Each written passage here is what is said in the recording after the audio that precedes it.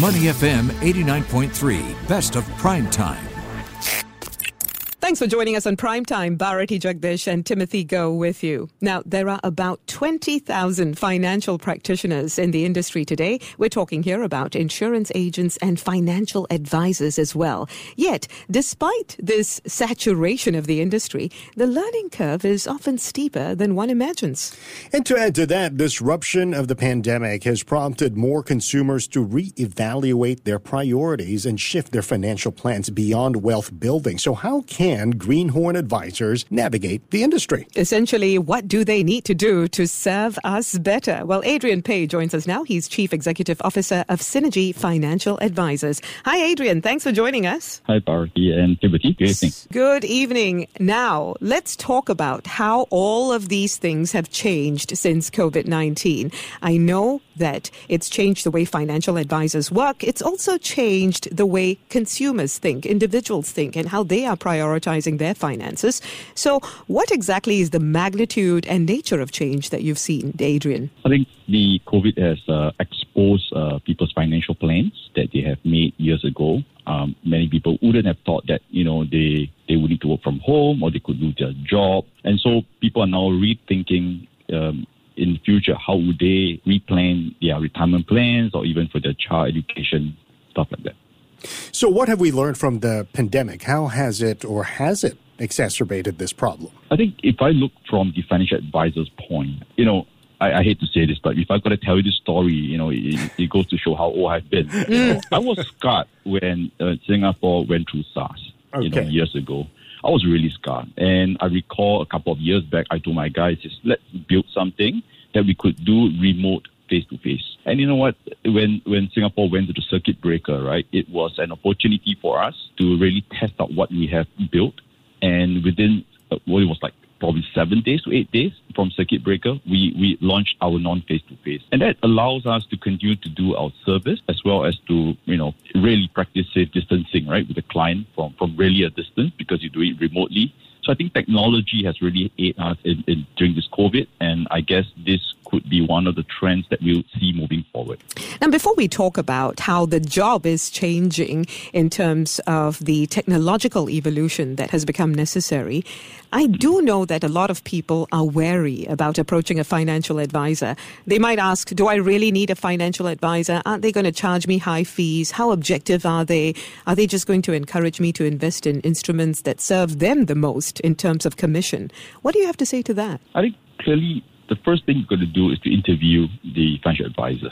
Do not be afraid. You talk to them, interview them, and find out whether it's someone that you are comfortable with. And I've used this word. If you look for an advisor, look for a dedicated one and a reliable one. And that's something we're trying to build upon, having a dedicated and a reliable advisor whom you're comfortable and you could trust. And that would begin that relationship. We're speaking to Adrian Pei, the Chief Executive Officer at Synergy. Adrian, let's talk about Synergy. What sort of value-added service do you provide your clients? Okay, so our advisors are trained to curate the right solutions for the right need. Everybody that is brought into Synergy culture has been trained to have an obsession to improve and to serve. So what we value at our clients is this, because some of the information where the clients need and they start asking the advisors, advisors just can't dig out the information immediately. And so what we have done is we have built a chatbot where our advisors can, at a snap of the fingers, retrieve the research that we have done to compare similar products, and client can also get a pictorial view of which solution will fit their needs. I mean, we have made it clearly simple and also very clear to our clients. And I see that as one of the value-added services that we provide to our clients. Make it clear and simple to them. Now, Adrian, you mentioned chatbots, right? And it made me think of robo-advisors. To what extent do you think we might actually be close to individuals using technology wholly? And we're talking here about AI and all sorts of other things being infused into a model, a technological model that doesn't really require too much human intervention. So maybe no human financial advisors or fewer financial advisors who are human in the future. I think there will be different strokes, right? Different needs. I think today, if you look at travel, right? Some of us would still do online and do our own research. We still buy from a travel agent. Some would go to an exhibition to purchase their needs. So it goes the same with financial planning. There's no doubt there will be those that will go directly and look for a robo-advisor, but there will be those that will look for financial advice. Now, financial planning, it's not as simple as, just going to a vending machine and you buy something and you get it. You require someone to look at the holistic view of what you really want, to be able to look at all the different products that you have gotten in the past, and how do you complement each other rather than just having double something, that you would have bought years ago. So I think some financial advisor would still have a need in it. I mean, if you look at financial advice and if you look at advice, right? I mean, if we talk about robo-advisor, do you think the day will come where lawyers would have all gone out of job because we've all used a robo-lawyer? So that advice is You never know, You never know, Adrian. These days, I can't predict any of this, I would say, any form of confidence. Yes. So it won't be as reliable, that's what you're trying to say, because it's all very personalized, very individualized kind of service. Correct, because different folks, different strokes, and we are all different in many ways, because I always use this, right? We all have this gap in our life, GAP, goals, attitudes, and priorities, right? And all this is not just about logic, right? It has also the emotional attachment to it. I would love to do this. I would love to do that. The creative thinking behind this, it's quite limited what, at this point in time, technology could do. You probably need a human. Where emotion gets involved, you need a human to come and discuss with you. You said, Adrian, earlier that people have reprioritized their lives, right? And they are rethinking what they should put at the top versus, what could come later. So when we talk about planning for your life and planning for retirement or anything else, any other big milestones in one's life, what are some of the specific changes that you have seen sweep the industry today, sweep consumers today? Personally, I've seen the medical has come in at top priorities for many of them. I think COVID has brought in urgency to look at what if I'm sick and I need to go for hospital and surgical needs. I think that's one of them. I think in the new environment, we are finding out more about diseases that we do not know about. So critical illness is really important. And finally, I think retirement. These days, parents are having lesser kids. I mean, I've got two children as well. And you see, in the past, parents tend to have more kids, right? And these kids were if I would use the word retirement plan. These days, parents are having lesser kids. And truth be told, most parents today would think that, I have 2 kids. I'll plan for retirement, and they have to plan for their own.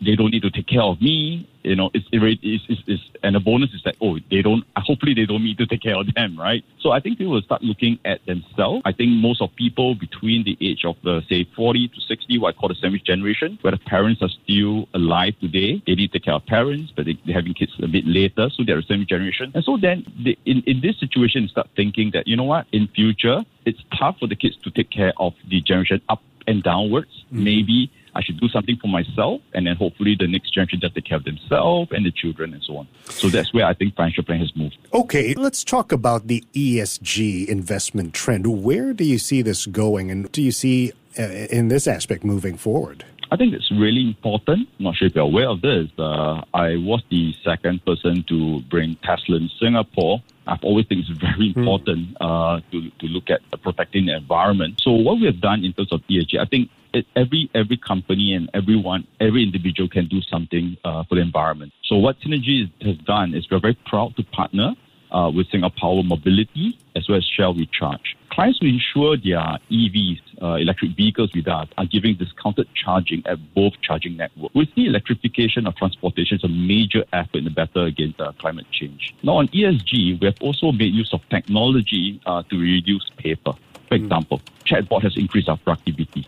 We have also used our fact finder, which is online, with efficient, calculation power. This has resulted in zero paper use and, importantly, very accurate calculation. In this way, our advisors can operate non-face-to-face or in the event of a face-to-face setting, there will be reduced error, meaning lesser need to see clients again and thus reducing carbon footprint.